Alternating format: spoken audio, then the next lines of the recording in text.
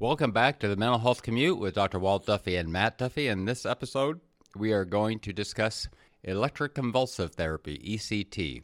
We've talked about interventional psychiatry, and we've talked some about transcranial magnetic stimulation, TMS. We touched on vagal nerve stimulation, VNS, a little bit. The next in that series is ECT. It used to be called electroshock therapy. That was sort of a pejorative name. A nicer name for that is electroconvulsive therapy. What is that? It is a treatment that is often in hospital setting. It requires anesthesia of a short period of time. Seizure is induced in your brain for usually under a minute. Then you have a short recovery period, and you often cannot drive home from the procedure. Somebody has to drive you home. It's used often for severe refractory depression, psychotic depression. It's used in bipolar disorder, both for depression and mania. It's used in some conditions like catatonia, where somebody might be in a stupor, unresponsive. That might be from depression, something else. Be used in pregnancy when somebody has depression and they don't want to take meds, or psychotic depression. It's used in geriatrics in depression and bipolar depression. Sometimes it's even used in schizophrenia, schizoaffective disorder. Predominant use of it is in more of depressive episodes, psychotic depressive episodes. It is on that continuum of treatment that we have. There's some people hear that term and they go, oh my gosh, why would I ever go and receive that treatment? What I can say, just to start out with, is do we use that treatment at Elevation? And I do not personally do that, but we refer to that. If we see it as along the continuum of treatment that we use. We have had people who have had ECT, not had a successful course. They might have had some side effects, which we'll talk about. They decided to come back and do TMS instead. But we've also had some people who have not had a full response to TMS, or they've had several sessions of TMS and it has lost some of its effectiveness, and they've gone and done ECT, and they've had very good effects. We've also had people who've done both TMS and ECT, and they have not had a robust response or lost some of it, and they've ended up doing the vagal nerve stimulation, and they've had very good response. So it's a treatment modality that exists and is appropriate for use. Interesting, it has the best data, the most effective data, anywhere from 70 to 90% effectiveness. So though that might be short-lived, not long-lived, a lot of people might need either maintenance or they need to stay on medications afterwards. There's a lot we can cover in ECT, right? I think the main point to start is we talk about stigma in mental health, and ECT is probably the biggest stigma of a treatment for even people receiving mental health treatment. There's an air when you bring up ECT, and it's a fear a lot of times because the way it's portrayed in movies and things, it's a violent treatment. You're going to shake the bed and you're going to have a seizure, and seizure is a scary word. Mm-hmm. Addressing the stigma of it a little bit, why is it useful as a treatment if it's such a scary, and seizures are bad, right? I'm taught that seizures mean something worse is going on. Why is seizure almost a disorder, right? People have seizure disorders. Why is something like that considered a treatment? Well, it's very interesting. What they have found in people who have had seizures is some of those people have had improvement in their mood over time, right? What they find is that short, controlled seizures, not a seizure disorder, of specific length and given a number of times a week to start out with, can be very helpful. It is thought that when you create a seizure in your brain, we know that you release neurochemicals such as dopamine, serotonin, and norepinephrine, but it is also thought that ECT works by neuroplasticity, which we've touched on quite a bit, where you might be enhancing the connections between your neurons or even potentially growing new neurons in those networks that help you get out of that severe depressive episode, severe suicidal thoughts. When you think of somebody with a seizure disorder, you're thinking of somebody who's having seizures that are not wanted, uncontrolled. This is a planned course of treatment where you're giving brief anesthesia. Your body is not shaking all over the place. What does ECT involve, right? You have an anesthetist in the room delivering the anesthesia. You're usually under for around 20 minutes or so. You have a muscle relaxant that's given, so you have an IV in your arm that's brief. Why do you have a muscle relaxant? So when you have the seizure, your whole body is not shaking. They usually put a blood pressure cuff on your ankle or so. Why is that? It's so that muscle relaxant does not go into your foot, so that you can observe, the person administering the ECT can observe your foot going when you have a seizure. I mean, it's also an EEG is followed on the monitor. They watch your heart rate, your blood pressure, they watch your brain activity, your EEG, and then you're giving brief electrical stimulus while you're out, and that's when the seizure is induced. And you often have a piece in your mouth so that you do not bite your tongue or hurt your teeth or anything. After the treatment, you might have some brief confusion, you might have muscle aches, you might have a headache, you might be tired. And there's medicines can be given for that. The biggest side effects that are talked about that people fear are, I'm not going to be able to remember anything. I'm going to not have a memory. When you really look at the ECT data, some people might have what we call short retrograde amnesia, which means that the events that have happened right before being given the ECT treatment, you might not have the clearest memory of. It could happen that you might not have the clearest memory of those events for a couple days. I mean, in rare instances, it goes back longer. Most of that stuff is recovered over time after you get through the ECT treatments. Now, during the time that you're getting ECT 3 times a week, what we call more the acute episode of the treatment, you might have more confusion and fogginess of memory concentration during that time. But usually most of that comes back. But some people still continue to complain about, I don't remember everything from that time, and my thoughts are not as clear going forward. So that's why sometimes people come into like TMS or do other things. And most people need to still stay on medicines. But there's some people, why would you do ECT again? There's some people who have fantastic response to it. Medicines haven't worked, other treatments haven't worked. So they know when they get a certain degree of depression, they need to get back into ECT. I try and think of why ECT works and where it fits into the paradigm.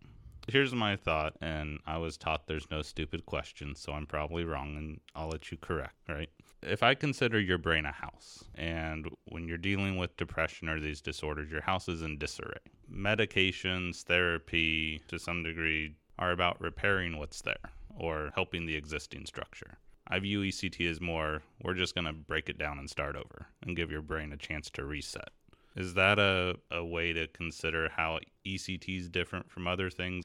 Instead of trying to repair, it's more of trying to give your brain a reset? Well, people will often talk about ECT as a reset treatment.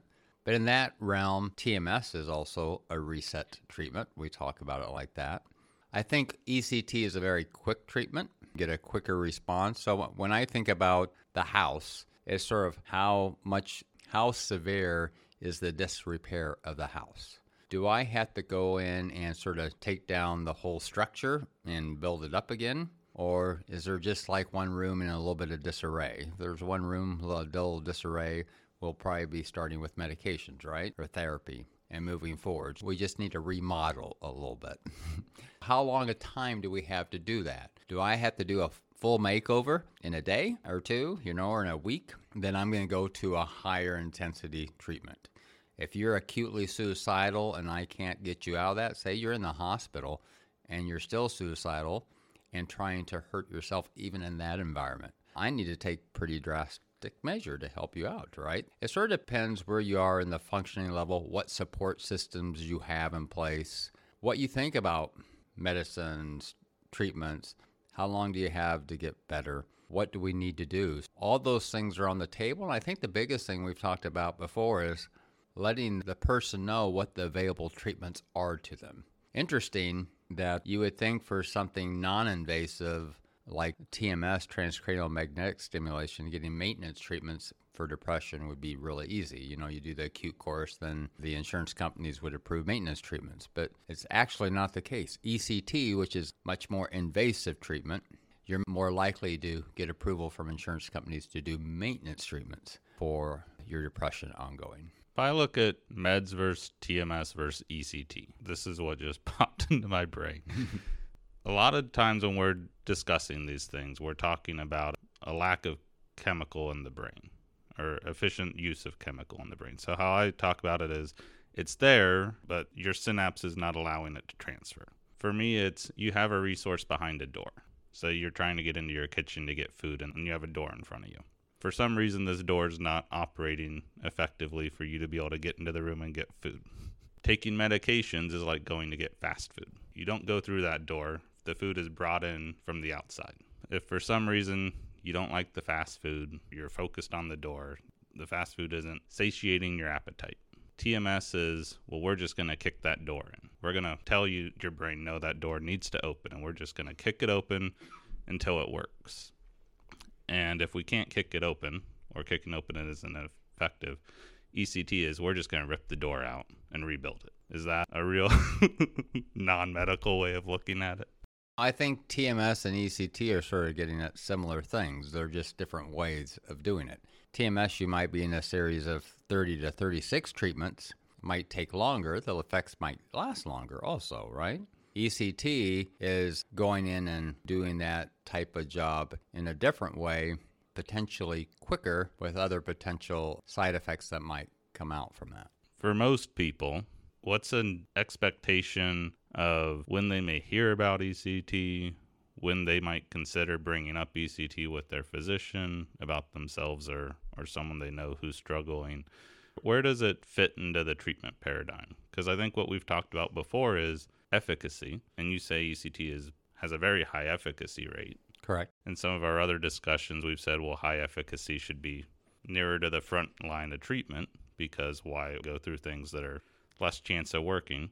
ECT isn't always talked about as, even though it's super efficacious for a majority of people, we still don't look at it as the first line from a medical perspective. Correct, because most people, for one, do not want to go through a series of treatments where they can't drive for the whole day, might not be able to work for a little while. And then in order to keep effectiveness, most people would have to continue to do that. So you would have to be able to continue in maintenance and with those restrictions, right? So most people do not want to do that. So when we consider ECT, when most people consider ECT is for severe depression that has been not responsive to medications and other treatments. Or, like I said, you're at high risk of suicide.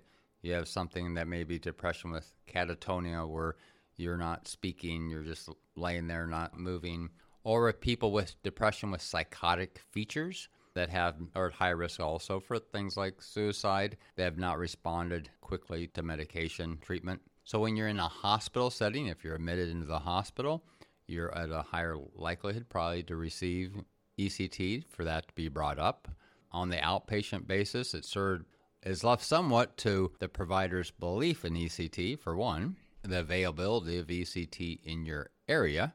In a lot of rural areas, ECT is not available at all. And then just where they feel it fits on that treatment paradigm. The final point that we probably want to touch on, because we mentioned it a couple times, is this potential for impact to your memory. And I think what we want to touch on is just what's the likelihood that that's going to happen? Is there some standard out there that someone can be told of?